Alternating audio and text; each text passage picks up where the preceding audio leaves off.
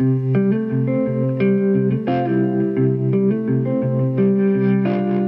to 10-Minute Bible Talks, where we connect the Bible to your life in the time it takes to get to work. I'm Tanya Wilmoth. We all know the story of Goldilocks. She went to the home of the three bears and had quite a challenging day. She tried the porridge and it was either too hot or too cold. She tried to sit in a chair and it was either too high or too low. When she was exhausted from her efforts, she looked for a place to rest and the beds were either too hard or too soft. When she finally found one that was just right and fell asleep, the three bears came tromping back from their jaunt in the woods and scared the daylights out of her. She probably broke a leg jumping out of the window. But isn't this also often the metaphor that would best describe our life? We have too much of this, too little of that. Not enough time, too much time. Not enough work, too much work. It's too overwhelming or not challenging enough. It's hard to keep up with all the people that matter to us. Or we're sitting at home lonely scrolling Instagram. When we finally do find a sweet spot, it's too little and too late. We find ourselves whittling it away, worried about what's going to happen next. Satisfaction, contentment, joy, are they truly attainable? Or are they a myth as much as Goldilocks is? Perhaps it depends on where we're looking for them, how we're trying to find them. Are we looking at our circumstances to deliver? Or is there a deeper answer, less entwined with the condition of porridge, the chair, the bed, and more entwined with the condition of our hearts? Listen to the encouragement Paul gave in 2 Corinthians chapter 6, and how different, actually how opposite it sounds than what we might hear marketed to us today. It says, "We want you to know, brothers, about the grace of God that has been given among the churches in Macedonia. For in a severe test of affliction, their abundance of joy and their extreme poverty have overflowed in a wealth of generosity on their part." See, the Macedonian churches are economically struggling, yet they have an abundance of joy, and their hearts are overflowing with generosity. This doesn't sound like us, does it? If we were going to write a sentence to describe the way we most often live, I think it would sound more like this. Their abundance of stuff and money and time, and their extreme poverty of selflessness and humility have overflowed in a wealth of societal breakdowns, isolation, and loneliness. In his letter to the Corinthians, Paul wrote to a newly repentant church about how to flourish in God's kingdom. The commands and encouragement he gave them weren't meant to oppress them and limit them unless they misused and misunderstood the intent.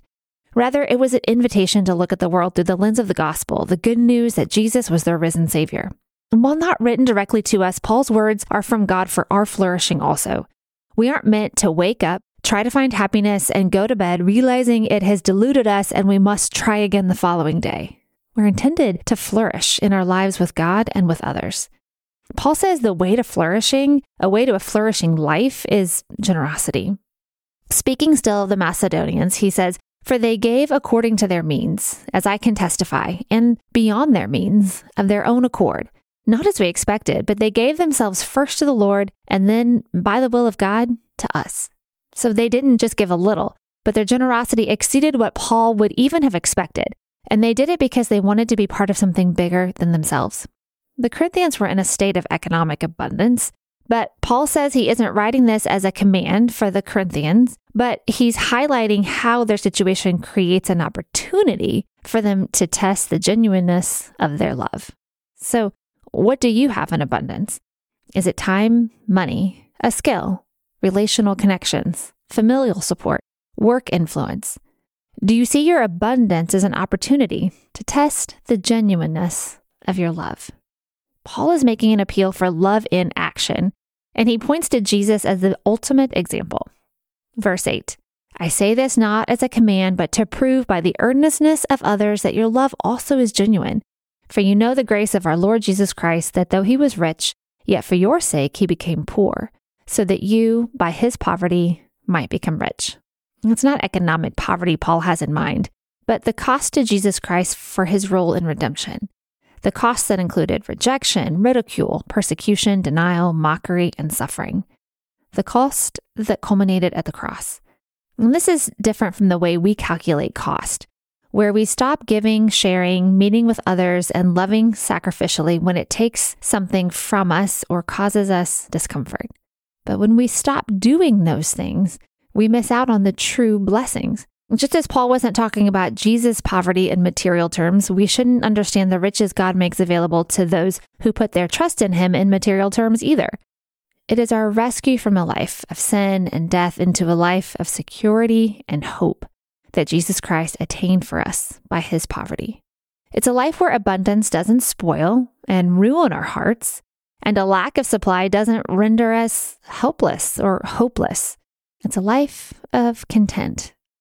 Paul believes the abundance of the Corinthians should spill over to supply for the needs of the Judeans. And if there comes a time when the roles are reversed and the Corinthians are in need, well, the positions should also be reversed, so their needs will be met. This kind of reminds us of the experience of the Exodus community, where the needs of all the Israelites were met by manna, and no one suffered from oversupply or from want. It also points us to a time when Christ will return, and the world will be supernaturally renewed, like the psalmist wrote in Psalm 72:16. May grain abound throughout the land, on the tops of the hills may it sway. May the crops flourish like Lebanon and thrive like the grass of the field. We live in a time that demands that we give authority of ourselves over to no one, but it violates God's glory and our nature to keep our lives and our abundance in our own hands. We were created to need God and one another. We were created to meet the needs of one another. We suffer when we don't follow this. We've invited a whole new kind of suffering into our lives with words like selfie, self-love, self-affirmation, and self-care. The solution that Jesus gave us was selflessness. He selflessly went to the cross for us so we can live for someone better than ourselves. He rescued us from living for ourselves to live for him. 2 Corinthians 6 is a chapter on overflowing generosity that comes from knowing they are overwhelmingly loved. Do you know how loved you are? Does the way you give of your time and your money reflect it? Often when we're short on finances or time, we lose our joy because we worry about them. And when we have an abundance of money or time, we lose our joy because we waste them. When we remember how much Jesus loved us and gave himself for us, we have one thing that remains constant: our joy. If we could just grasp this, that there's never a shortage of love from God toward us, then we would ease a lot of the tension that comes from competing with one another for all of our resources. I've heard a funny little saying that siblings fight and bicker more than anyone else because they're all competing for the same resources. But you see, our resource never runs out. God's capacity and ability to love us and take care of us will never run out. Life isn't a competition, but a relationship. From him toward us and from us toward others. What do you have in abundance that you could give to foster your relationships today? And what do you need more of that you could accept from others today? I pray that the more we understand how loved we are, the more we can flourish with one another in a kingdom of selfless followers of Jesus Christ. Before you forget, sign up for the brand new TMBT newsletter. Hit the link in the show notes and you'll get an email every Wednesday that will help you beat the midweek slump and go deeper in your walk with Jesus. Thanks for listening.